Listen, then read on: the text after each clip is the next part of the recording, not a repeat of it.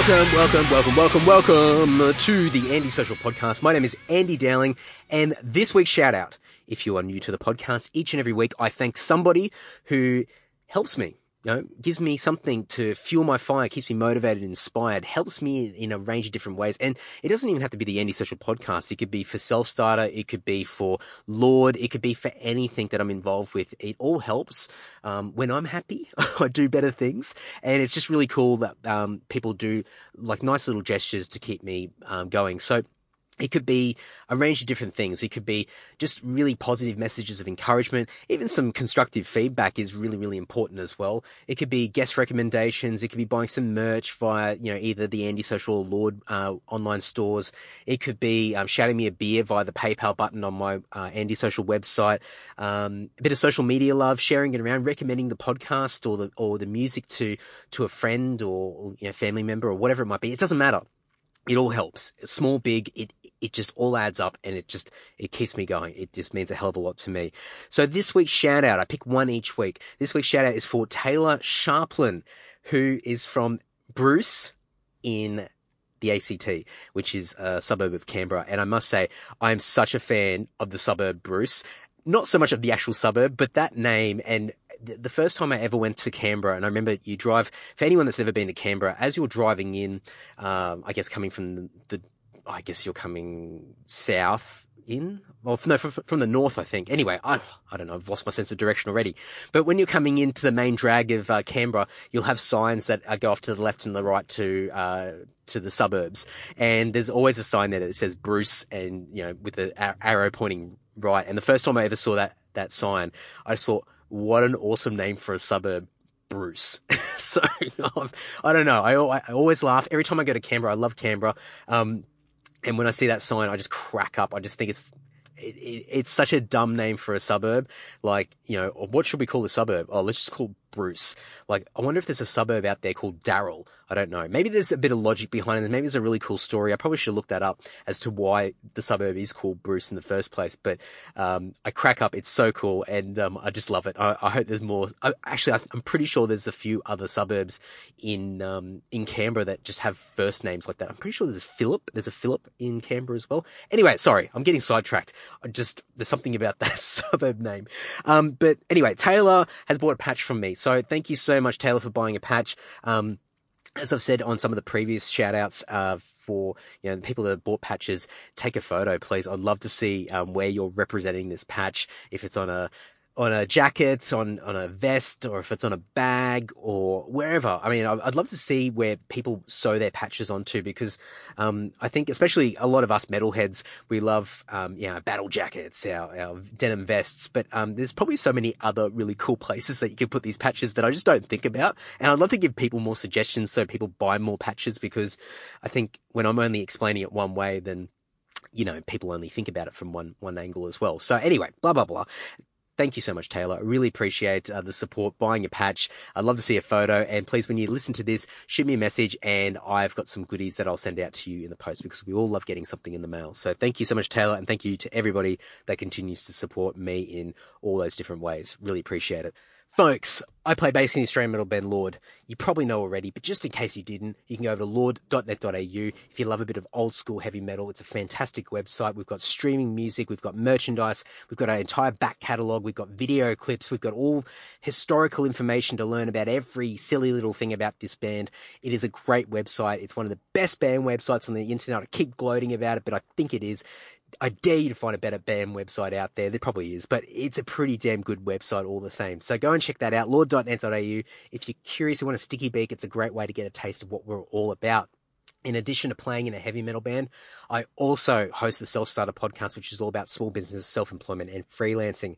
So depending on what you want out of life, you want to earn a bit of extra coin on the side, or you've got your own business, you're a small business owner, or you're about to launch one, or you just hate your job and you want to get the hell out and do something with a bit more meaning in your life, go to selfstarter.com.au, go and check it out. I've been highlighting business owners and people that have been earning, doing some side hustles and all sorts of stuff. Selfstarter.com.au, there's a fortnightly podcast that goes out. There's a blog there, heaps of resources. If you know anybody that might get value out of this, please direct them there. And as always, please check your podcast player for Self-Starter as well. If you can't find it, please let me know. Lord.net, lord.net.au, spit it out, Andy. Lord.net.au, sellstarter.com.au, and thank you very much for the support. This episode is with Doug Dalton.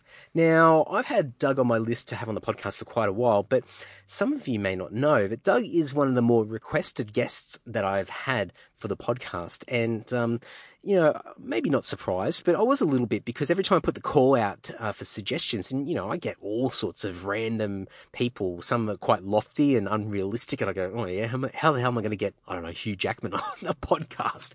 But, I get Doug Dalton over and over and over again. And I've had him on my list for quite a while, and, I was going to get there eventually, but I reached out to Doug, and Doug's been keen to jump on board, and we've had this great chat. And so I'm happy to fulfill some of these requests from you guys. But for anybody that doesn't know Doug is the front man and founder of the Sydney thrash and death metal band Killrazer. They've been around for quite some time. Great band. They've done some amazing shows over the years and supported some really, really cool bands. And also Doug is the man behind Hardline Media, which is a touring and merchandise company. And I was doing a little bit of snooping around online before I caught up with Doug, and I was just having a look at the tours that and the bands that he's brought out over the years, and each and every year he's just ramped it up. He's kicked it up a notch, and he's had more and more bands come out, and he's just done so many great things for Australian metal, by bringing out bands that people would never expect to see in Australia, but also by supplying these great services to bands by printing merchandise, all these different t-shirts, stubby holders, patches, pins, all sorts of stuff that he does. And he just does a lot of great things for Australian bands. And being in a band himself, obviously he's got the perspective, and he's been around the block for so many years. He's played in so many bands. Just a really, really cool guy, and he's doing great things. So all the links, as always, will be in the show notes over at andysocial.net. You can check out Killrazer by going to killrazer.com, or you can go to hardlinemedia.net.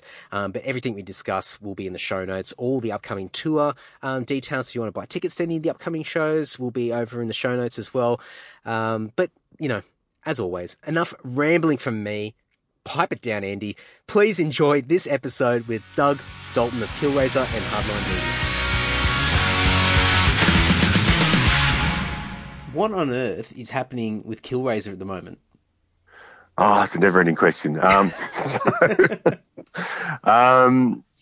all going gung-ho about 4 or 5 years ago. We pretty much finished the album. Everything was going ahead. We just always had a revolving door of drummers, you might say. We were all still really good friends with, Graham Good, Luke Cook, and Josh was our last drummer. And it just kind of stalled when he left in 2015, I think. We just all got a bit disheartened and not knowing what to do, trying to find another drummer. And then, Jimmy left to join Darker Half, and it was just like me and Zoran. It was like, we just ended up calling Mick, who was our original drummer 12 years ago. He was from we all quit Dark Order to form Killrazer 12 years ago. So yeah. he was the original drummer. He hadn't played since then. But he went out, bought a kit, started practicing, and now he's back up to speed. And we've done a few gigs over the last month.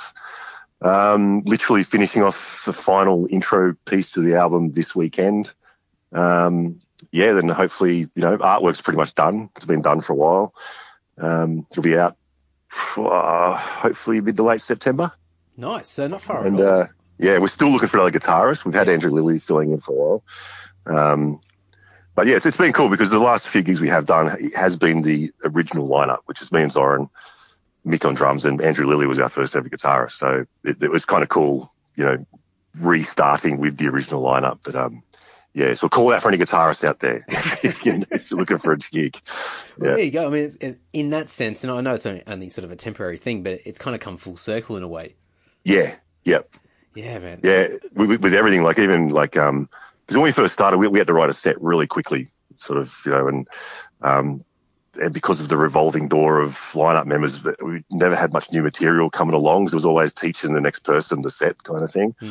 But it's been refreshing this last year that we're actually writing as a band. We've got 4 or 5 new songs. It's coming along how we always planned it to. It just took its time. That's all. Well, I was going to say, I think, correct me if I'm wrong, but you guys you did an EP yonks ago. Yeah. and you did the single, which was, Yep. I think even that's about 4 years ago now as well. Yeah. Getting close to. Yeah. So, and that's been about it as far as like, putting actual releases out there. I mean, I know you guys have been doing a lot of live stuff over the years, but I mean, that's pretty much been it, hasn't it? Yeah, I mean, the single was the prelude to the album that was meant to come out. We did the Coroner tour, and we released the single to have on the tour with Coroner, and then the album was meant to come out, but yeah, Josh had to leave, the drummer at the time, and it just sort of, it just kind of halted again. It's like, fuck, what do we do? So that's then we all kind of, we're just disheartened and went our own separate ways doing other stuff, like we've all got different projects and stuff like that, and and we thought, well, if we're going to get it back together and do it properly, let's just not half-ass it and just get someone to fill in and let's really put some effort into it. So when we are ready, it's back and it's serious and it's proper. The album's done. Let's move forward, get some proper gigs going, get some tours happening and just, some proper product and be a proper band, not a band that's known, that's not putting anything out, you know what I mean? So yeah, definitely. I mean, it's funny because it's one of those, Killrazer is one of those bands that the name's been everywhere and it pops up in conversation and you guys do get up and play shows here and there. And it almost, I mean, it wasn't until I started sort of, doing a bit of snooping around and writing some notes out, I thought, oh, really? Is that it? Like, because they haven't got anything. Because I just, I mean, there's just an assumption, and maybe you guys have just done a really good job over the years of, I mean, maybe whether it's intentional or not, but there's this perception that, you guys are just always visible, and I think a lot of people assume that off the back of that, it's just a natural thing that bands have got a number of releases out in that period of time as well. So I think, from the outside, it's probably all fine, and everyone will just be looking forward to when the new album comes out, and all the heartache and the pains that you guys have been going through. Then no one else is the wiser. Yeah, exactly. I mean, and it'll, because this album will come out, as I said, next couple of months, and then next year we're going to be ready to do another album already. Great. So it's going to be like, geez, these guys are prolific, aren't they? They've got 2 albums out in 2 years. It's like, well, the actual fact is, it's just a few years old, but so it's the good thing is that the songs that we've written that were for this album. I mean, geez, one of the songs I wrote in 1992, before I was even in grunge and and it's the single Salt in the Wound. It's 18 years old, Wow. And then some of the stuff we've written when we first got together and the new stuff we've written now, it's all kind of the same. There's no which it's kind of cool that it's not like, oh, that's obvious. That's written when you were 19 or something. And that's just new. And that's got that influences. It's good that everything is actually has its own Killrazer sound, which is good, which we're happy with. Like the stuff we're doing now with me, Mick and Soren, it's just like all that other stuff. It's just in your face, angry. I hate saying the word brutal, it is. I like to say, it's like brutal, but it's like, it's angry. Yeah.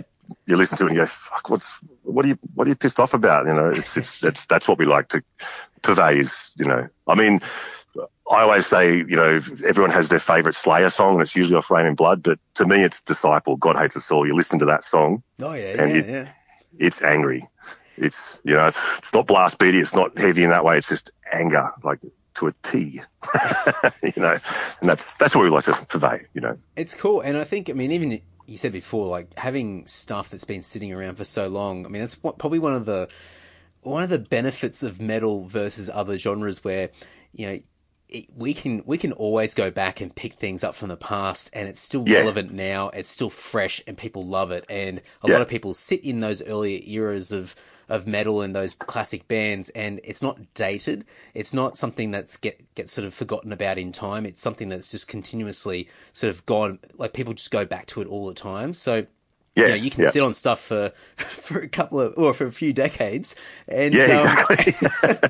and it's still good to go. And I think that's awesome. Yeah, exactly. It's so cool that regardless of all the things that happen and the dramas and people coming and going and all this kind of stuff, that the asset is in the song, and you can sit there and it can wait, and in time it can be unleashed to everybody else. And I mean, obviously that song's already out, but just having the rest of that material there ready to go is pretty cool.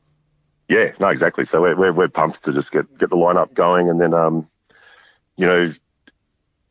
dust all the cobwebs off all these songs we've had for so long, and just get the new ones out there. So the new songs' reactions have been pretty well, because it's very rare that you've seen any Killrazer at any time and we've gone, this is a new song. That hasn't happened for a long time. So it's good to actually play some new stuff, so it's good. And I guess like the really cool thing about this album that's going to come out is because people have been hearing the stuff live for a while, that you'll probably get a really quick buy-in from a lot of like your inner core, those people that have just been following you guys and loyal for that period of time where, for any of us, when we buy a new album from a band that we like, we still got to get used to the songs. We still got to you don't know the songs that are, But at least with these ones, they've had some road time. They've been out there. People know the songs and they're familiar to a degree, and then it just makes it a quicker buy-in. So I think you should. I didn't think of it that way. Yeah, Jeez, this could go bold. But no, you're right. It's like the majority of our fans do know the songs. So yeah, you are right. It'll be finally, I get to hear this song properly recorded. That's it. That's it. And there's heaps of bands. I mean, you know this for sure. Like over the years, so many awesome bands that we've all seen live, and they just never got their shit together and recorded anything, like not even a demo or anything of the such. And then they just disappear, and then there's nothing left. There's no record, and nobody can go back and enjoy this music. You have to physically be there in the room and then try and remember it. And exactly. And that's it. And so be able to translate these songs in a recorded format that people can listen to whenever they want, and listening to it the proper way, it's really, really good. Yeah, that's good. And the good, what was I going to say there? Like, and that's like with your favourite bands. Like sometimes, Australian tours start with an overseas band and then they get here before the album's released. Like I'm pretty sure when Anthrax came out on Persistence of Time, the album wasn't out here yet. Yeah, right. Pretty sure. And you go to see them, you hear, as I said, you hear that song once, and then the album comes out a month later, but you remembered that song that you heard a month ago, drunk at a venue, and you go, like, that's a good song, like. Yeah. I think it's. I mean, it's a great ploy, and I know a lot of bands have done that over the years, where they'll go out on a quick run and preview some songs before the upcoming release. A bit of early promo for the band, but it's a great way. I don't know if there's some sort of psychological sort of, advantage here, but, if I'm listening to something and I can recall a particular section or a riff or, a chorus or something like that, then my buy-in for that album is like tenfold what it would have been if I had nothing to reference it off. Oh, totally. And, 100%. You've got a full album worth of stuff that people can latch onto straight away, which is really cool. Yeah, no, good. That's good point. I thought of that, but yeah, thank you. And it must be refreshing for you guys to be able to get to this point now. And I mean, I don't know, has there been a lot of sort of stress on yourself or some of the other guys over the last few years of this music just sitting there and everything sort of this I don't know, this brick wall for a while where you just can't quite get past it? Nah, a lot of stress because you can only play the same songs over and over and over at rehearsal, but there's always someone new you've got to teach them to it, and our songs aren't easy, so you've got to rehearse them for months to get them tight, and then it's like then someone else is in the band, there's someone else, then you got to re-rehearse, and but it does make it that fresher, a bit more fresh each time there is someone new because it's it's a different feel and everything. But I mean the stresses. I mean Zoran's toured overseas in a couple of bands. Like he went to Japan with Hobbs Angel of Death. He's been to Europe with Assaulter. I did all the Paul Di'Anno, Blaze Bailey, Ripper Allen stuff. Jimmy joined Darker Half and he toured Europe a couple of times. And so we're all doing stuff.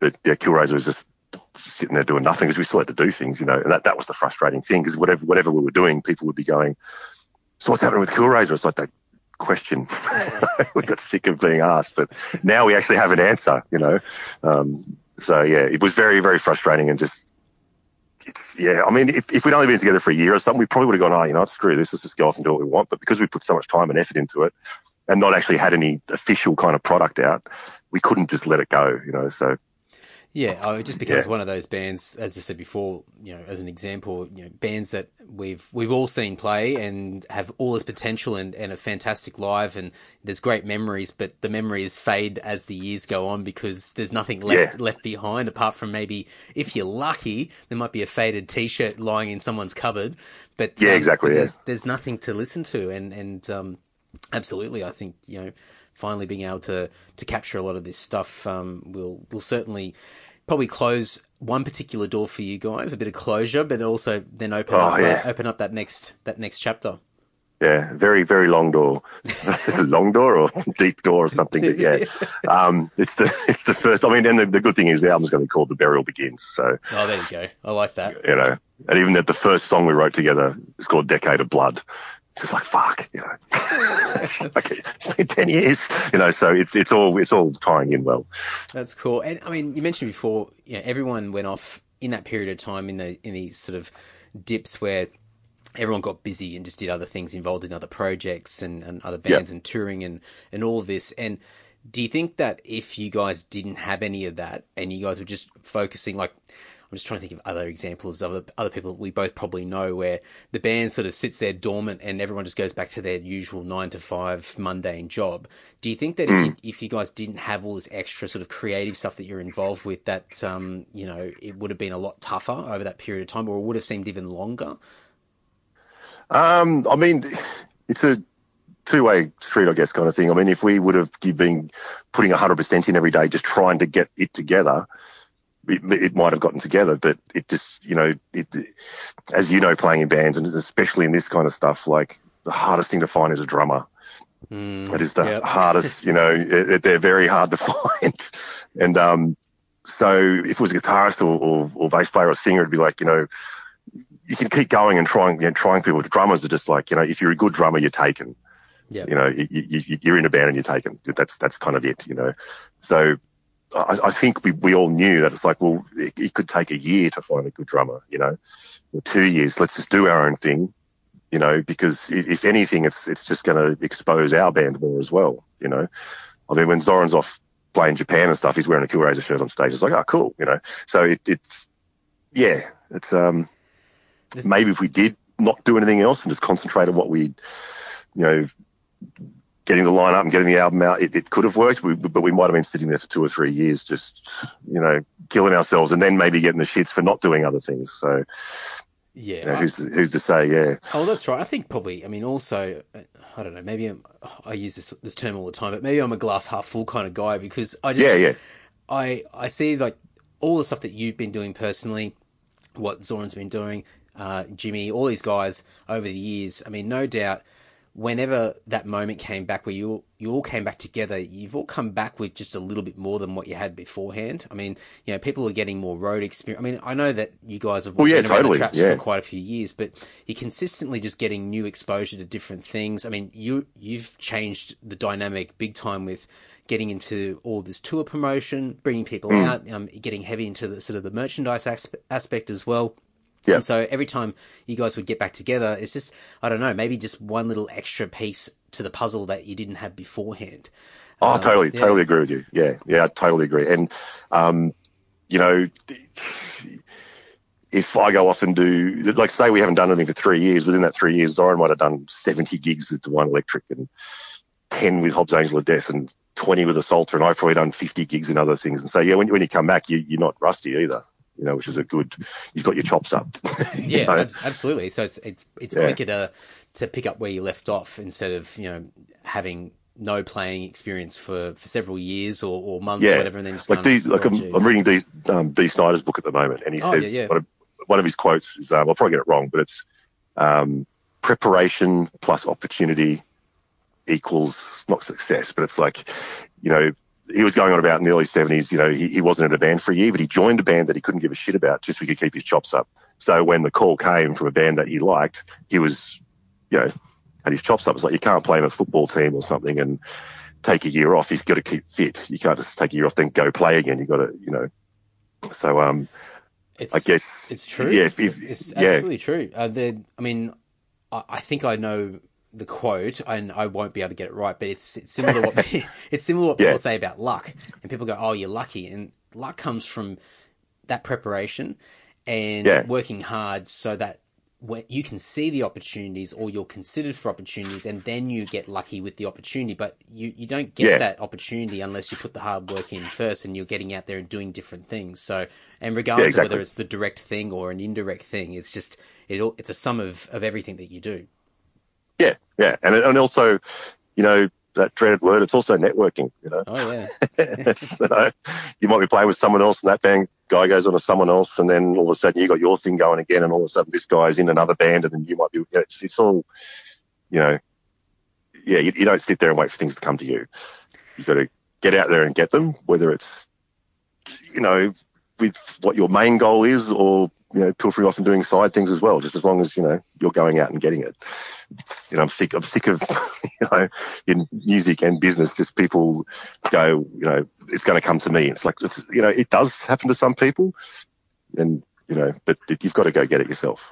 Well, you've got to work, you know. Yeah, definitely. Well, that's right. You know, the simple concepts, you know, but people fail to remember, you know, what actually is involved to get anything in life. But, you know, you got those people that expect everything, but those same people are the ones that sit back and criticize everybody else. Yeah, totally. And whinge that there's nothing, you know, nothing positive that's going on, or, you know, everything that's wrong in the world. And you just think, man, like, you know, there's so much in your control that you're just not doing anything about, and you're focusing on everything else, which is just, you know, counterproductive. So it's, I mean, that's a lot of musicians in general. I think it's changing now with the internet, and I think more people are understanding that you've got to, I think people are more exposed, and so I think people have got to really sort of put in the hard yards now, and it shows, and everyone can see that. But but yeah, there's definitely a stereotype that's still around with certain musicians, where they sit back and go, well, why isn't it happening to me? Yeah, exactly. You know, and that's it. Like, you know, a lot of the biggest bands aren't the best musicians. They're people that went out and got it. And, you know, hang on. I'm sitting on the veranda and there's a bird fight going on. That's rock and roll. There we go. They're going there. That's right. Just adds to the vibe of the conversation. There you go. Yeah.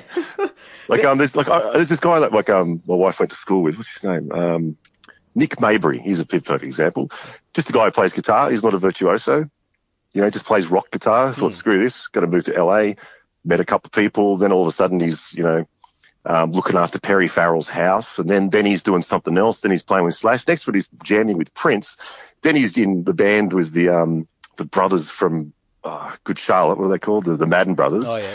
And then he was, you know, playing for the singer from Stone Temple Pilot. What's his name? Oh, yeah. I know who you're talking about. Yeah. It was his guitarist, and it was on the tour bus when he died. Scott Weiland, yeah. Oh, yeah, that's right. And now he plays for Juliette Lewis. No one in Australia kind of knows who he is. Yeah. He's a guy from the Northern Beaches in Sydney, and he's touring the world with these bands. He's not a virtuoso. It's because he went over there, and he's reliable, and he just got his name around, you know. That's it. Put the hard yards in and made himself available, and that's half the battle. And, yeah, totally. And I think many people sort of sit back and just, well, they wait for the things to come, but there's also, I mean, maybe we're suckers here in Australia because we've got that tall poppy syndrome as well. So for anybody that shows even just a little bit of ambition, and tries to sort of make something of themselves, then there's always several people around that cut them back down the size and go, come on, mate. Oh, yeah. Don't get a big head now. Totally. I mean, another one was like Aston, Jamie. Yeah. You know, we all know Jamie. He packed his guitar and moved to Norway and joined Damood Gear, for God's sake. You know, and he copped, I remember, like, he copped flack for it. It's like, why? It doesn't even make sense. It's ridiculous. Yeah, it's like. But then that's a reflection of the people that are hanging shit on him or people like that, where, you know, it's just a reflection of, you know, their own frustrations or their own insecurities that, you know, they have to react in that sort of way. And it's you know, that whole feeling of, well, it's unfair that I'm at home and I'm not doing these things and I'm not in Norway or I'm not in the US and I'm not doing all this great stuff. So anybody else that's doing amazing things, well, you know, fuck them. Yeah, and it shits me because my living is like, you know, was being a roadie for years, like for, you know, Beyonce and Pink and all that stuff. And I'd see how hard they'd work. And then with bringing out bands that I tour and that I do now, and you see their work ethic. Yeah. Like nothing's handed to any of these bands I've ever worked with. They work their asses off, you know. And yeah, everyone just gives them thumbs up because they've just worked. They deserve it, you know. Well, there's I mean, people will say, you know, they've got, some of these guys have got, not so much probably the metal bands, but, you know, a lot of these big pop artists will say, well, they've got all the backings of the big labels and things like that. But in the end, you still got to put the effort in to be able to pull off the things that they're doing. And it's not something that you can just waltz in and it's just all there. It does involve people and it involves, you know, a high level of skill and effort to be able to present themselves and promote themselves and perform in those particular ways. And I think people just sort of lose sight of those sort of things and that appreciation and just giving credit where it's due. Yeah, totally. Yeah, I don't. I'm not it's not metal, it's shit kind of person. It's like, if you, as you just said, you got to give credit where credit is due, regardless of what music it is or art or, I was talking to, who was it? I think it was Paul from Utopia or something the other day. And you get this elitism within metal. It's like, you like black metal, you're a wanker. I only like glam metal, or I only like Norwegian black metal, or I only like thrash metal. He said it's like walking into someone's house and you're right into, say, the Larry David show, Curb Your Enthusiasm. Yep. And but they've got the Seinfeld box set. You don't sit there and go, "Oh, you're a fucking idiot because you got the Seinfeld box set." It's it's all great and well it's done. All good. Yeah. I'm not talking to you because you like, everyone loves Raymond. You pansy, it's just, yeah. It's funny because if you talk to your average metalhead. And I think it's all changing anyway, because I think everyone's more exposed. We're not in our little pockets bubble anymore. That's it. We're mingling a lot more with lots of different people. So I think it is changing. But your stereotypical metalhead will always talk about the things like going against the grain. We don't hang out with posers, and we're anti-establishment and all this sort of stuff. It's even borderline punk. But yet they'll hang shit on all the people that are also fans of metal and believe that same sort of code of ethics, even though they like a different subgenre of metal. And suddenly they become, the people that they hate. And it's just, I mean, it's more of a human thing rather than it being like this metal thing. I think just people like their little tribe and where they feel comfortable. And there's a bit of an adrenaline rush when you get to hang shit on someone or jump on the bandwagon with a few other people and start taking the piss. Yeah. Yeah, because ironically, it makes you feel part of it and being inside a bubble again. Yeah, that's exactly right. Yeah, like say Parkway Drive, right? I've worked for them just for a couple of shows, and if you shut your eyes and didn't look at the crowd, it could be borderline death metal. A kind of death metal. Okay, you open your eyes and it's a bunch of short-haired guys with white t-shirts jumping up and down. But it's like when Max Cavalier is talking about when he was growing up in Brazil, and before you could actually see these bands in magazines, he had a tape, and one side was Celtic Frost and the other side was Discharge. Two bands that couldn't be polar opposite. Absolutely. If you look at them, if you look at them, they're like, well, Celtic Frost and Corpse Paint or Discharge. But if you didn't see the picture, it was purely just the music, which is what it's actually meant to be about. Both bands totally ruled and were kind of very similar. I mean, you put an early Discharge record or a Celtic Frost record, they're both, neither of them are crap. They're both really good. Well, I mean, I'll throw this out here because we're finishing off our album at the moment. I've got no idea when the hell it's coming out, but we're sort of finishing off the recording at the moment. And one thing that our whole angle of this album is going to be around the old school mixtape. And when you used to dub songs and just throw a bit of everything on this tape and you'd play it and your mates or whatever, especially when you're new to metal, like you didn't really know a lot. You didn't know all the subgenres and all the elitism that was there. And you could have and Tim sort of thought back into his days as a teenager as well, where you would have like Slayer and Testament and all these bands playing, but then you'd have like Bon Jovi and Dokken and all this other stuff. But it was all just metal. Like there was no like segregation. And some people might like one song or one band over the other, but there was never sort of any massive divide. It was just metal. And so for us, that's going to be our angle for this album is that... That's awesome. Awesome. We do a bit of everything anyway, but in the end, like, we don't give a shit. Like, if we want to put a blast beat in there, then that's fine. If we want to put some sort of massive melodic chorus and harmonies and all this stuff, then we'll do that. In the end, it's just metal, and we can't even... We're beyond pigeonholing ourselves or going, well, what sort of album are we going to write? We're just going to write a metal album and that's it. And just take the pressure off everybody, even the listener, so they don't have to worry about... What is it? It's just a metal album. That's it. So yeah, definitely. So it's something that I think hopefully people will understand and gravitate towards, and hopefully it's a little bit refreshing because I think it gets to a point where it just gets so ridiculous with these genres, and the genres are great. Like it's fantastic, especially if you like particular things over another. But when it causes a massive divide and people become a little bit of an elitist about certain things and start hanging shit on others, then it's it doesn't help anybody. So it's Yeah, I mean, I've got a saying I always use. It's like, mate, it's better than 50 Cent, right? It's like, I know that, they might be singing about chicks in this one, and this one they might be singing about the devil. But either way, it's a band playing guitars with distortion, and it's better than 50 Cent. So just that's right. It could always be worse. Yeah, exactly. And like as you were saying, like I remember growing up when Rage first came out, it was like the metal section would be like, especially like I think early 90s when Metallica and Megadeth and Wake Up Dead and all those kind of clips were on. It might be Wake Up Dead 1, You Give Love a Bad Name, Dokken, and maybe the Angels, and you'd record all 5. Yeah, because that's loud guitars, and it was just rock and metal, and it hadn't even hit a point yet where you could really sort of start talking about all these. I mean, yes, people talk about genres of metal, but not to the extent that it became sort of into the 90s and then beyond after that. So, yeah. And I just remember me just like discovering metal and having no clue, just being completely ignorant and naive to everything and just going, that sounds cool. And then when I grew up a little bit more and you start sort of trying to find, who the cool kids are to hang out with, and then suddenly you realize that half the songs that you listen to aren't cool.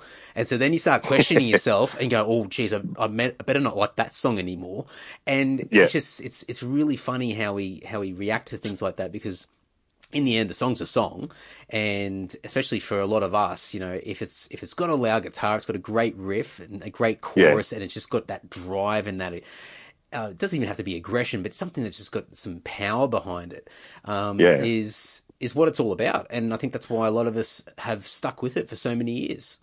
Like I remember being in high school, like I went to high school on the South Coast. Me and my brother were the only metalheads in the school. And Appetite for Destruction came out like 2 years or something before Sweet Child of Mine came out. They were ready to do their second album, and Appetite for Destruction was a bomb. Didn't sell. It took off 2 years later. And so we'd be bringing Appetite for Destruction to school, and everyone just thought it was shit. Like the teachers, everyone just thought it was like complete crap. 2 years later, these exact people are wearing bandanas, doing the Axl snake dance, and and we're just now onto Metallica, and same thing. Metallica shit, and 2 years later, Black Album, and they're all the same people into. It's just like, come on, man. It became a point, and I guarantee so many people have done this, that you stopped wearing your Metallica shirt because you thought you didn't want to be thought of these people that are just into it because it's trendy. It's like, no, I actually I was into them since Kill 'Em All, kind of thing. Oh yeah, man. And I mean, I've been on the other side of that, where I remember seeing. I think I've told this story a million times before, but I saw Pantera on the last tour in 01 or whatever up in Brisbane, and I was barely 18, but I had it must have been the 98 or whatever Metallica tour T-shirt. So it was like for the Reload tour, whatever. So Paul retouring me tour T-shirt, and I remember because Corrosion of Conformity was supporting, and I was so excited to see them. I never thought they'd ever come to this country. So when they saw them as the support, I just freaked out. Anyway, they rocked up for soundcheck in the afternoon, and I got photos with them. And so me just being naive and not knowing anything, I got photos with them, and then I ran around to the gate door where I was going to go into the venue, and there's a bunch of dudes that have been sitting there all day waiting for the doors to open, and they were older guys. And I'm like, oh, guys, if anyone's interested, Corrosion of Conformity just around the corner, if anyone wants to get some photos. And they go, who the fuck's that? That sounds like a shit band. Oh, by the way, why would I listen to anyone that's got a fucking Metallica T-shirt on? And I just like, oh, man. And I was like, oh, no worries, man, no worries. And then I just sort of sat down and went, oh. Yeah. But it was just that kind of stuff, It was just, it's funny how we change our opinions of things, or how we have to put up a front about what's cool and what's not, Yeah, I remember, it's kind of a similar story, but in reverse. I got to interview Dave Vincent on the Domination tour. My brother's girlfriend was working at Beat magazine or something. So, do you want to go watch Morbid Angel and interview Dave Vincent? Yes! So we go there, we interview Dave Vincent at the Metro, and he's like, what are you guys doing now? I was like, nothing. He's like, well, come meet me at the Cross. We're staying at the hotel there and we'll go for some beers. I'm like, you serious? You know, I'm 19. Awesome. Going, yes. So rock up. We're in his hotel room, you know, rock in there. There he is just after a shower with a towel on. It's like, oh, Dave, you know. But anyway, so we, so we go downstairs. We're walking down the Cross, right? And Dave Vincent's wearing a pair of shorts, a purple, like surfy tie-dyed kind of shirt with his hair tied back, and a pair of like Crocs. You know, stylish. Love it. Stylish. You know, we're walking down the street, and towards us is just a throng of studs and leather and sweat. You know, all wearing Morbid Angel shirts. They've obviously just all been to the gig. You know, it's literally probably about 10 of them. Yeah. And we're all standing there having a cigarette or something. Like, Dave Vincent goes, "Fucking Morbid Angel." And they all looked at him and said, "Fuck off, you poser," and told him to get fucked. Because they thought he was some guy in a surfy kind of shirt, you know, in the Cross to see strippers or something. And it's like, dude, you just told Dave Vincent to get effed because, you know, all the metalheads say, "Oh, everyone judges me by my cover," kind of thing. Well, you just did it to your idol. You know? So funny. It's oh man. You know, hopefully he thought it was amusing and just laughed at it. He said it happens all the time. Oh. Yeah, he said it, yeah. Because he's not walking around in a red leather codpiece. He's just. Well, I mean, that's probably the really good thing. It's probably a tactic in a way because at least you don't get hassled as much probably after shows if you want to go out for a drink or something. Yeah, just wearing the complete opposite of what anyone would expect you to be wearing, you know, if they're identifying you as that person in the band. Oh, man, that's so funny. Oh man, I've got another very quick story of mistaken identity, if you like. Yeah. First ever Paul Di'Anno tour we did, which I think you guys supported a couple of shows. I'm not sure, but anyway, we're in Adelaide and we're in the airport and this guy rocks in. He's got like the big sunset strip hair and, you know, the sunnies from Chips and stuff like that, and he's just looking off his head. He sits down, puts his head back and just starts snoring, and we're like cracking up, just going, "Oh, look at this guy. He thinks he's from the Sunset Strip," you know. All of a sudden, two guys in suits sit either side of him. It's like, "Oh, hang on." And what dawned on us was Steve Adler from Guns N' Roses. Right, because he was out here doing a clinic tour. Yeah, yeah. So I walked towards him, and the two security guys are going, you know, piss off kind of thing. I said, "Oh, no, look, we're here with the guy from Iron Maiden, like Paul Di'Anno." And Steve Adler stands up and hugs me, going, "Paul, it's great to see you." And I'm like, no, I'm not him. But anyway, we get on the plane, and Steve Adler's sitting in front of me, and Paul Di'Anno next to me. Yep. Over the PA on the plane, the pilot goes, "We're really happy to have our musician friends with us on this flight. Hope you have a good one to Adelaide," and this kind of stuff. We're like, "Cool, this is awesome." You know? The air stewardess comes up and goes to Paul Di'Anno, goes, "Oh, are you guys in a band?" And they're like, yeah, I'm in Iron Maiden. He's Guns N' Roses. And the air stewardess looks at them and goes, "Oh, sorry, we were told someone from Metallica was on the plane," and walked off. And you've never seen two people just go, "Oh," like the ego just deflate. It was, but it was hilarious. Amazing. Yeah. "Oh, Iron Maiden and Guns N' Roses. Oh, sorry, we just not good enough. No, sorry. Yeah, we thought it was Metallica." Yeah, we thought Lars was on the plane. Sorry, no. Yeah, exactly. Yeah, it's not good enough. Oh man, and you know what? Like, I love it because, you know, these guys are idols for so many of us, and they've been around the traps, and they've lived these amazing lives, and they've played some of the biggest stages in the world, and they've had all this success, and even they will have these moments where, you know, people just bring them back down to earth. You know, and because you and me would be the same with, you know, just getting around the place and having to talk to somebody, and they're like, "Oh, well," you know, and they size you up, and you go, "Oh, you got long hair, and, you know, you're wearing a band t-shirt or whatever," and then they'll ask those questions, and then that, you know, usually the thing for us will be, "Oh, so do you play originals?"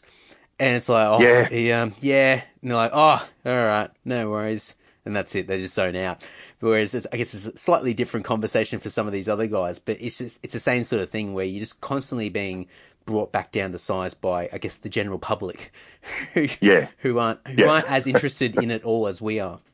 Yeah, exactly. Well, I usually get asked, "So what do you ride, mate?" No. What? It's because I'm huge. They're like, oh, yeah, what do you ride, mate? I'm like, I don't. I've got a Gibson. Oh, yep, good bike. I should look at them and go, I ride the fucking Lightning. I don't know. That might be taken another way altogether, depending on who you're talking to. Far out. Yeah, no. Actually, yeah, you're right there. Yeah. Be careful. You have been, and I'll say this, and I mean no offense when I say it, you have been around the traps for quite some time. So, yes. And not only playing in bands, and you support some really, really great bands over the years, like going right back to the early 90s and, in more recent years. And then also, as you mentioned before, being a roadie and doing like a lot of work for some amazing artists, and then also being a tour promoter as well. You've had so much exposure to what I would call greatness, really amazing people that have done a lot of great things. Have there been people, or has there been a particular person over the years that's really sort of, I don't know, schooled you in a way that you've sort of learnt the ropes along the way, or learnt how to hold yourself, or how to be a musician, or how to be, I don't know, somebody in music? Has there been ever an influence along the way that sort of just opened your eyes up and gone, wow, like that's something I need to take into account, or something to think about? It's been a couple, I guess. Like, I mean, one thing that I now have ammunition in my pocket that if I'm ever doing a local gig with local bands, if there's any attitude, it's like, well, look, when we did Nuclear Assault last year, Nick Barker, the drumming gods, Cradle of Filth, Mugabe, Testament, like locked out. Where do you stop? Rogeria, set up his own kit, packed it down. John Connolly, the singer from Nuclear Assault, pushed all his own cases on stage, cracked all the lids, set up his own stack, packed it down at the end of the night. You know what I mean? These are icons that could have just sat on their ass and clicked their fingers, and anyone would have done it for them. They're like, no, like, we do it ourselves. It's like, okay, so when I see a local band going, why is my amp set up yet? It's like, you fucking serious?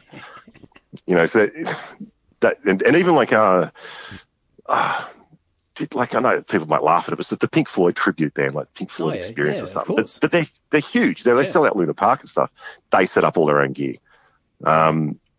Working for Exodus and Fear Factory on a tour, and they used to hang their own backdrop up and set up their own stuff. And it's just people that have made it and can easily get someone to work for them. And there's actually people already hired to work for them, still do it themselves. After all this time, and they're of a certain age and they're probably, a bit tired, but they still do it themselves, kind of thing. So that's always just stuck with me, that, look, if you're just playing at the Lewisham or the Stag, set your own gear up and unpack it, or pack it back up, kind of thing.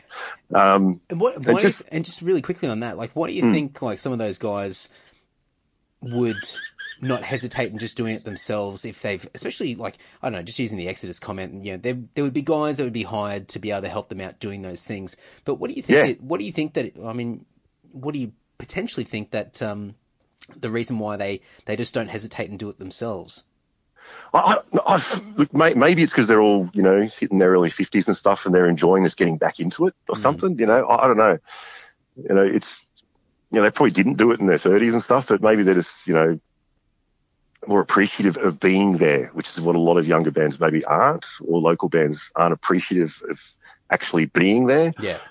Like, I mean, you know the Desecrator guys, like they are the hardest working. Like, we did the Venom tour with them last year, right? It was 6 shows. They drove show to show, like drove from Melbourne to Sydney, then drove from Sydney to Brisbane, like overnight, right?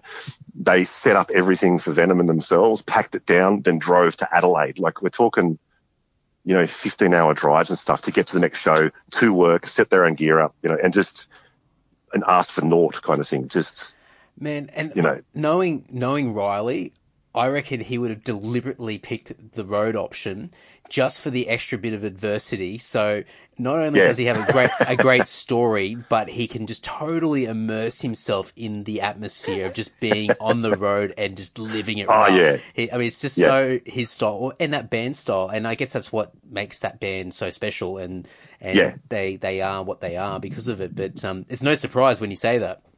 Yeah, but that work ethic. Yeah. Look what happens. Like Venom chose them to be their support. Yeah. Oh, Venom Inc. Sorry, Kronos. Venom Inc. It's fucking Venom. It's Mantis and Abaddon.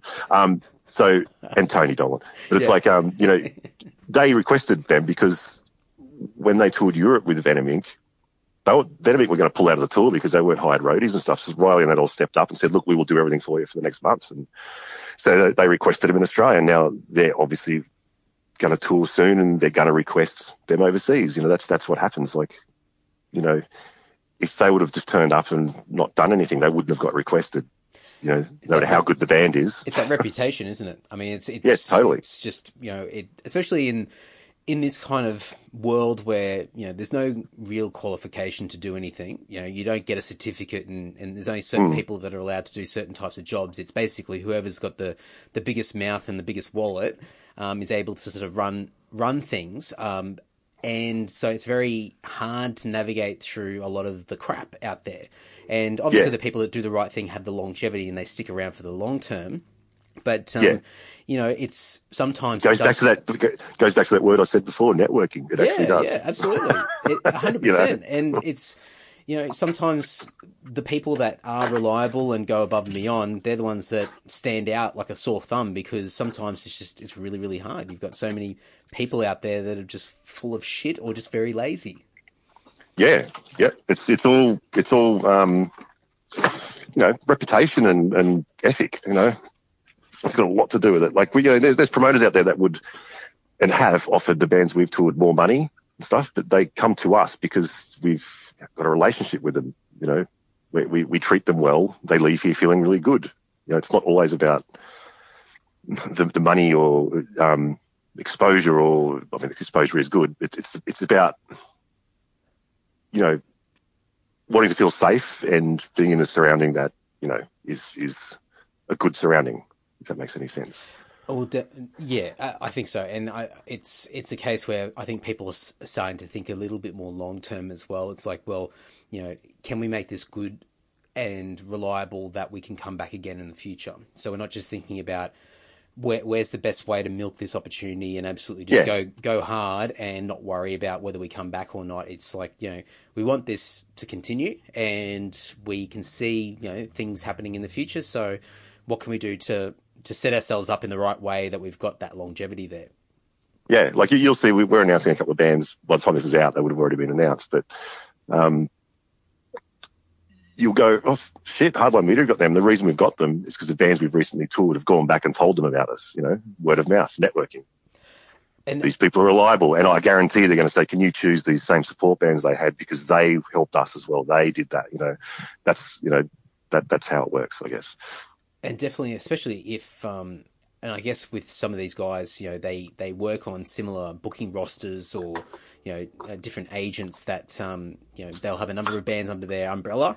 So if they go back and they tell, their agent that, everything was above board and they got paid and they were looked after, then, obviously then that opens up those future opportunities where, oh, well, actually we've got another 3 or 4 bands that probably are due a trip out, so let's see whether there's a possibility there.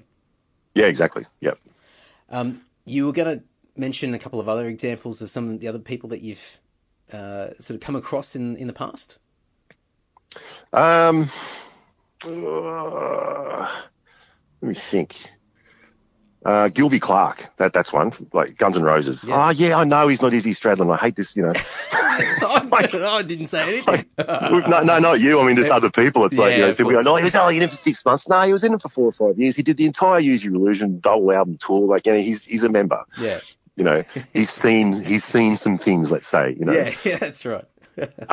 Just being with him and just seeing how humble he is, like just so nice to everyone, like so personable and nice, and yes, photos and autographs. Like literally at the airport, security from the the baggage coming out and getting photos with him, just the whole time, never once bit of attitude, even if we knew he might be hungover or had the shits or something, just never ever anything but manners and being polite, and just if there was any problems, it's just like just tell me the problems. If there's any problems, sweet, just tell me. We talk about them. Was never any, for someone who's done as much as he has, there was just zero attitude. It's like, yes, that's what it's about.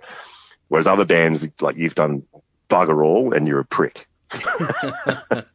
You know, I know you got a 7-inch single out on some underground German label or something, but that means shit. You know, it's kind of, yeah, so I guess just always try and be nice. Like even if you've had that's just a general life thing. If you've had a bad day, don't be a prick to anyone, but especially not in the industry kind of things. You never know who you're talking to. Oh, that's it. That stuff comes back tenfold. Even if it doesn't happen instantly, it comes back one way or the other. And sometimes you don't even understand why, like how it comes back. You know, something happens and you're disadvantaged and you don't even understand that it was something that you did a long time ago. Yeah, totally. That comes back and bites you on the ass. But, I mean, do you think that with some of these guys, especially some of these musicians that have been around the traps for so long, they've seen so much and they've probably had these amazing successful shows and then probably had absolute fucking shithouse of a show or shows along the way, that I guess that humble approach and having that longevity and the experience out there would probably help them, I guess, manage themselves better because they've seen it all to a degree, whereas some of these other guys who have done fuck all are a little bit high and mighty and high maintenance and hard to deal with because they just haven't seen it. Like they haven't experienced all that there's to experience yet. And so they haven't had the adversity yet to really sort of appreciate what they've actually got. Yeah, like everyone takes a fall, no matter where you are in your career. Everyone's had, like, you know, all our idols, that they've all had falls and, you know, like, you know, punches to their ego and whatever, you know, told on a plane that they're not Metallica, so it doesn't matter. Yeah, exactly. Yeah. Like, fuck, you know, especially with an Adelaide crowd, like, you know, so it's just like, With Hardline, so just with the timeline of events, what came first? Was it so the merch aspect of it all, or was it the touring aspect? And like, was there an idea that sort of sparked, or did somebody come up to you and say, "Hey, you know, you should do this"? How did all this manifest? I guess it was like when Killrazer was starting, just wanting to get merch. My brother worked for a merch company. You know, he was like a t-shirt printer, and I just I knew how much shirts cost to get printed, and you'd see. You know, I went searching online to find t-shirt printing. Like, really? It doesn't cost that much. You just ripping, like, you're totally overcharging kind of thing. And bands don't know where to look. So they're going and getting stuff done and just paying, like, you know, you Lord of Merch Kings, you have some great merch. Like, you'd know this. Like, bands that don't know will go, oh, yeah, we can get shirts and they cost this much. And, like, people like you and me would go, man, you're getting ripped off. Like, you can actually get it done cheaper like that. So it sort of started like that, just trying to get banned for merch for Killrazer kind of thing. And then kind of not wanting to share it with anyone because we wanted to have the best merch. Like, that's right. But then, just sort of start to think, well, it could actually be a business, you know, like just doing the highest quality merch you can for, you know, a decent price and being a metalhead too, being able to cater for the metal bands. Because a lot of these metal bands will go to a t-shirt company and they know nothing about, you know, metal designs, you know, so they don't know how to work with the bands, whereas we can go, you know, well, we know because we're metalheads. We know what the artwork's going to look like. If they say it's going to be a 7-color Larry thing with flames, it's like we get it, you know. So that's just started like that way to sort, you know, just try and get some extra income and maybe, you know, make a business out of it. But then the touring side started as well, and then it just kind of combined itself to become one kind of thing. And the touring thing started by complete accident. It was. Yeah, kind of a weird thing that when MySpace was still around and you used to spread your ads to other bands' pages and stuff. Remember MySpace? Yeah, jeez. Flash in the pan. And I put one on Paul Diano's page, you know, just advertising the band, and their manager wrote to me in very unkind words, sort of like, you know, get effed, who are you? How dare you? You know, and I'm like, I'd had a few beers and I just thought, you know what? Just write back, just like, oh, sorry, mate, I'm really sorry about that, but I'm a big fan. Like, how come he's never toured Australia, you know? Woke up the next day and there was an agreement in my email box. You want to tour Australia? This is what needs to happen. And I'm like, what? I've never done this before. So I spoke to a couple of friends, raised the money and did it. And it was a, you know, big success and learnt a lot. So we did it again the next year. Then, you know, did the same thing with Rip Rowans, just bringing the person out and having us as the backing band. and just kind of learnt through those tours. And, you know, obviously we're putting down merch for those things. And as we're touring, we're getting support bands to do their merch for us. And it just kind of built up like that. But never was a full-time job or anything. It was just a lot of time with little money. But, you know, we're metalheads. That's what we do. But I guess in the last few years, it's turned into something a lot more serious. Well, you know, not just a hobby. Well, I was looking on the website, and so you can see like the first year, the next year, the year after that, and it's just like it's growing and growing every year. And already this year, the amount of tours that you've done, geez, I mean, you're not slowing down. It seems to just keep ramping up, and I'm like, oh, geez, you know, you got a lot on your plate. So I mean, it's fantastic. It's great for the punter out there who, you know, and especially for the bands that you've been bringing out are bands that people just never expected that they'd ever get to see. You know, you'd have to travel overseas to see these bands if you're ever going to, and a lot of people just never get, you know, never make it happen. Yeah, we've always looked at it being from a fan aspect, not a monetary thing. It's like of course you got to think of money because you don't where's the toilet? Let's flush that. You know, you want to make something of it so you can do the next one. But yeah, it started to get serious with Coroner, I guess. That's when it's like, you know, because the first 4 tours were, as I said, Portiano, Blaze Bailey, Riff Rowans. It was more of a thing to help Killrazer in a way too, because we were the backup band kind of thing. And then after the last 2 tours, we got the guys from Darker Half to help out, and Hazmat as well. But yeah, for it to become its own entity was kind of the Coroner tour was the first one, but then we did nothing for 3 years. And then we launched it with Nuclear Assault last year, then Entombed, then Gilby Clark, then Venom, then Destruction, then Sabbath, then Pain, then Therion we got on sale in September, and we're announcing 2 more next week. But the ones we announced, you'll see again, are specialty kind of acts that haven't really, you know, not just a bandwagon jumping thing. You'll see them. Oh, come on, spill it. It's only me. I'm a Vault. Nobody's listening. That's all right. I won't put pressure on you. But one thing that I was going to ask is, you know, so I didn't actually know. I mean, I knew that Paul Diana was the first one that you were involved with and got up and running, but I didn't know that story about MySpace of all places. Which is kind of funny and cool as well. But you know, that first tour, what were some of the big takeaways or lessons that you learnt from that first one? It's not a party. Don't drink every night. Okay. It's like, you know, I was a co-tour manager and hired someone to be a tour manager who'd actually done it many times before. Yeah. And I was also in the band. And, you know, just going, 8 shows in a row, that's fine. Like you can't do that. You just can't. It's just not physically and mentally viable. You can't be trying to run the entire operation and be in the band and, you know, do just everything at once while you're just, you know, partying like everyone else is. You really got to, and it's hard to when you first start doing it because you want to. I mean, Christ, you're backstage and everything's for free. It's as much beer and Jack Daniels as you want. It's free. And so of course you want to do it. But you know, I did learn, wait till you have the days off and learn how to stash all that stuff to take home. Yeah. Good man. That's what I was thinking. Yeah. Every time, oh man, I hate the ones in Sydney where, you know, I pull the short straw and I'm driving and they rock up. And I think the last one we did was Dragon Force at the Manning Bar, and they brought out a crate of little creatures, and I just went, oh, you beauty. And then I thought, oh shit, I'm driving. And I thought, oh man, how do I get these home? And I was the only one in the band that was drinking. Mark doesn't drink anymore. And Tim doesn't drink beer. And then our drummer was driving and I think he may have had 1 beer and that was it.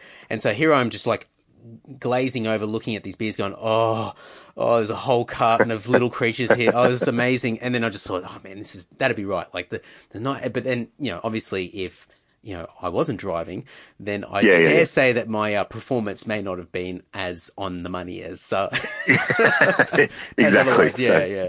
Yeah. And you got to think, I mean, there's that aspect of it, but I guess like like a learning curve was too, just like, not everyone's going to come to every show. I mean, you know, we had on that tour one show that was sold out with like, you know, I think it was 120 people still trying to get in outside. Wow. And then the next night we had 28 people, you know.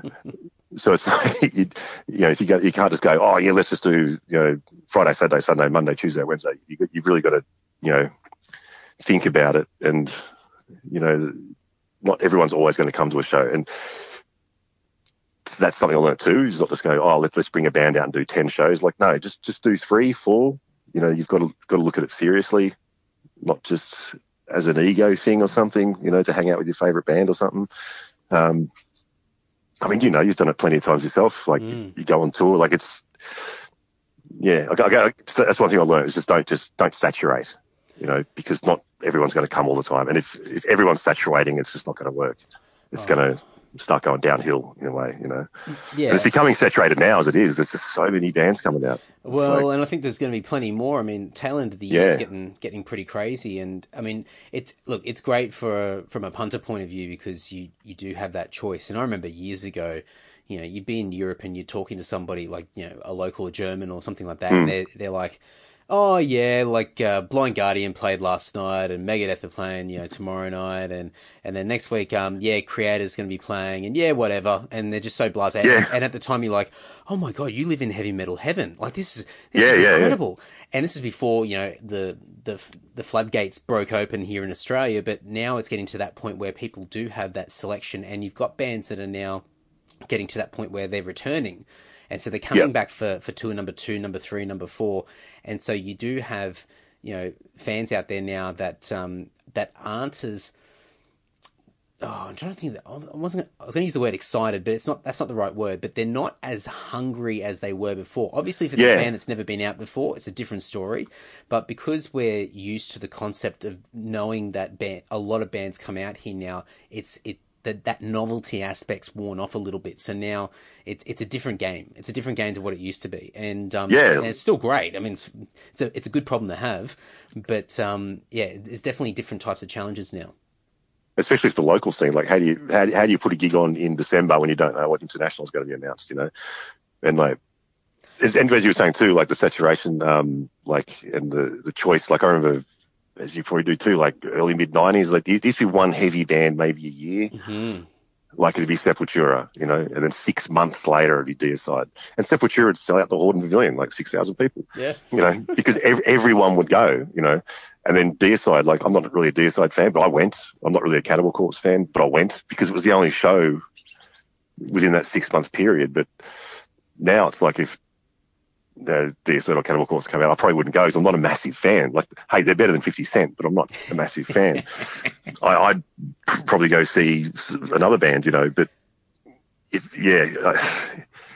I've never understood, like, as you were saying, like in Europe, like if they're playing every night and there's probably 10 gigs every night, where's the crowd coming from? It's like, it must just be, well, it's probably, I don't know. It's probably a population thing. And I think, you know, maybe to a degree, and I know it's changing here a bit, but, you know, I guess metal in general is far more accepted and it's a lot more mainstream than it is here in Australia. But I think the population probably allows people to be able to siphon out the crowd a bit, and you'll have the elitists that only like power metal, and they'll never be caught dead at a Creator show, and vice versa, you know. And so they probably can afford to do that. But I remember seeing, you know, we had an off day somewhere in Europe, and we saw Metal Church play on a Monday night in Munich, I think, and it was out in an industrial area, and it was the tiniest of shows. It was like the Lewisham, and there was about 30,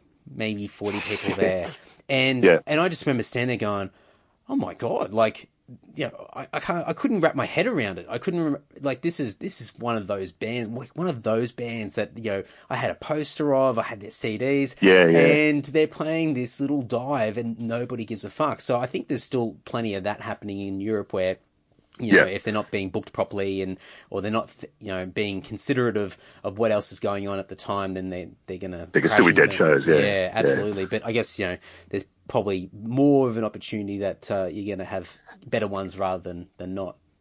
Yeah. And I think the other thing you said before about saturation, I mean, we've done the same thing. You know, you get excited about what the tour poster is going to look like. You want to show how many dates you've got. You want it to look impressive. You want people to on that first announcement they go, wow, and so you want to ride that wave of acknowledgement and attention and everything that you get, and it looks great. But then I tell you what, when that tour kicks off and you end up in bloody Wyong or I don't know, like Broken Hill or something like that, and it's just this dismal turnout, and you just go, oh. Fuck it. We are never playing here again. But you know, you do it in advance, and you think that everything's going to be okay, and it's just the excitement and the enthusiasm of it. But we know now, and you know, I guess life changes as everyone gets older and different priorities, and we've got to be a little bit more responsible than what we have in the past. So we have to be very careful about when we do play.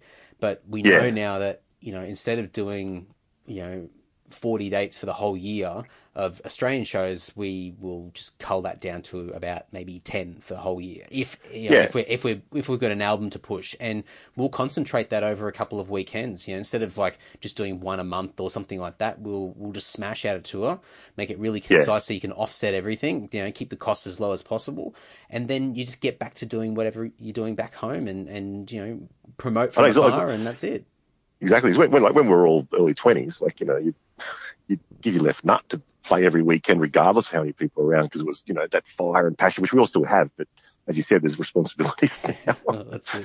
It's like I'm not 18 anymore. It's like you got to, you know, it's like, oh, let's go tour Europe. Okay, cool.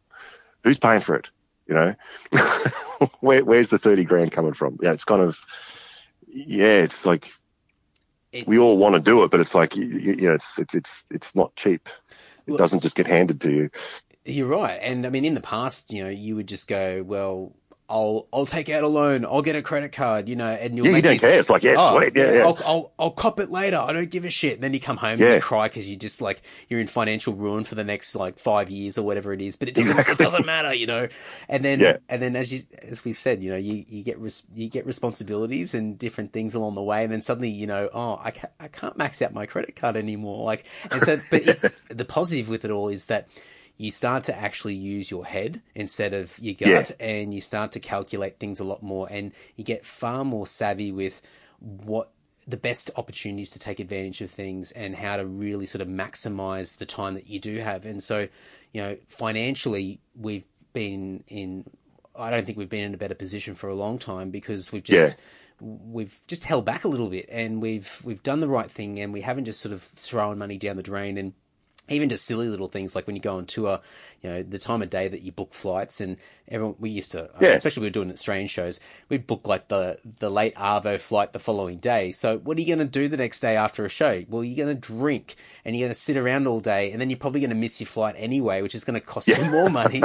And so, you know, take that red eye, get home, you know, and recover at home and stop spending money. And it was just like silly little things like that you just wouldn't. And look, if anything, it's probably great that, you know, at least from my perspective, I got to experience a lot of that stuff, because they're great stories, great memories, but it's not sustainable and it's not for the long term. And after a while, you have to sort of go, all right, well, that chapter's done.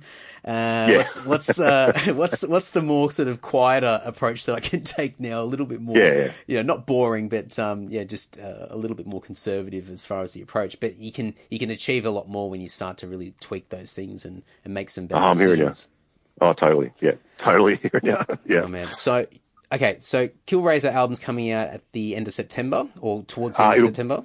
It'll be out before October. As I said, we're finishing off the final. It's this intro we've been doing. It's been the bane of our existence. But never record anything and just give it to someone to mix. Always try and be there. That's all I can say. Good call. Yeah. So I'm fixing that off. Actually, it's next Saturday. So, and then it's done. Like the cover art's done. We just got to do all like the liner notes and all that kind of stuff, which is going to be weird because it's a different lineup on it than it is now, and whose photos you put on that kind of, you know, stuff. But yeah, it's after this intro's done, the rest of the album's mastered and mixed. So it's just this little intro, then the printing and pressing, and, you know, try and get some distro done, which we've kind of already got lined up.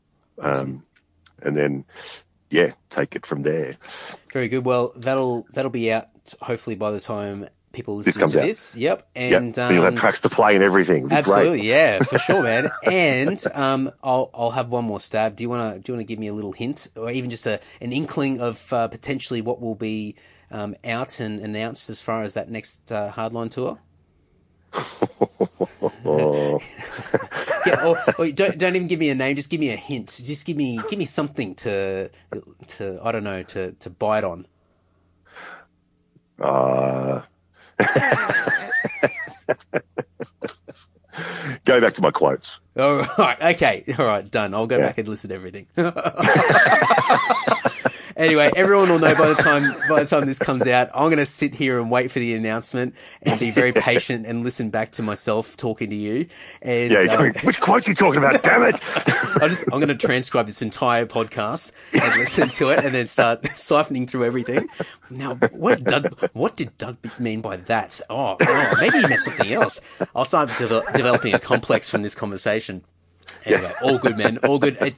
Man, exciting time, and I'm looking forward to seeing Killrazer back out there with an album, and happy to support, and been really good talking to you, man. It's been a long time since we've spoken, and I think it's probably the first time I don't know. I think it's probably one of the first times that we've spoken where we're sober as well, probably, or at least I am. Well, yeah, so. I mean, we had a few meetings over a few beers before, but yeah, that's right. That's good. I'm looking forward to hearing the Lord album too. That sounds very exciting what you were talking about. So that's cool. Yeah, thank you. Yeah, I'm looking forward to getting that one out. It's been a while coming as well. So let's line up some crossover shows. Power metal and death metal. All right. Okay. Yeah, I'm not opposed to that. All right, we'll talk. All right, man. All right. Enjoy your weekend, and we'll chat soon. Thanks, everyone. Hope you enjoyed that chat with Doug Dalton. If you want to reach out to Doug, you can do so via the Killrazer website or the Hardline Media website. So that's killrazer.com or hardlinemedia.net. You can find all that stuff on social media as well. What I'll do, you know what I'm going to say. You know it. Go to the show notes over at andysocial.net. I'll have everything, all the social media pages, the main websites, videos, music, links, photos, everything will be in the show notes over at andysocial.net. So make sure you go over there, check it out, spread it around, pass it on to people that might enjoy Killrazer's music or want to learn about some of the upcoming tours through Hardline Media, or anybody that's looking for some merchandise to be printed as well. There's heaps of different things. So spread the word, go and check out the show notes and utilize those resources, and make sure you reach out to Doug as well if you enjoyed the chat, and let him know that you think he's all right. So thanks, Doug. Really appreciate the time, and looking forward to catching up sometime in the future. Before we wrap it up, we have one show left for 2018 for Lord. If you want to check us out in Sydney, we are playing Saturday, November 3rd at the Bullface Stag in Sydney for the Steel Assassins Festival, which is day 2. We're headlining day 2. Day 1 is being headlined by Hobbs Angel of Death. So for anybody that's been listening to the podcast for a while, I had Peter Hobbs from Hobbs Angel of Death, spit it out, on the podcast several weeks ago, or a few months ago now, and you can go over and check that out. But if you want to get tickets for that show, and please buy in advance. If you've got the opportunity to buy tickets in advance, it helps a lot. I can't harp on that enough. It guarantees, it secures money, it helps with the venue, it helps with the promoter, Dave Balfour, who's the promoter for Steel Assassins, who's been on the podcast as well. It helps him. It helps the bands involved as well, such as myself and Lord and every other band on that bill, by purchasing tickets up front. And it's just less hassle that you have to worry about on the day. I mean, focus those dollars on beers and food and merchandise and all that great stuff on the day. Don't worry about buying something at the door, like a ticket at the door. Don't worry about that. Get it in advance. Get it right now. So go over to lord.net.au or andysocial.net. Click on the shows tab on either one of those websites, or you can go to Mosh Tix as well, and there's ticket options there for either day 1 or day 2, or both, as I would recommend. Before we wrap it up, as always, thank you so much for supporting the podcast, buying merchandise, giving reviews all over the internet, spreading the word, giving me guest suggestions. It all means a hell of a lot. People that are following the podcast on Spotify as well, appreciate it. It's so cool to be on Spotify now. All these things go a hell of a long way. It means a hell of a lot to me. Blah, blah, blah. You know the drill. I'm going to wrap it up. Until next week, folks, take care. Really, really appreciate it. Thank you. Ta-ta.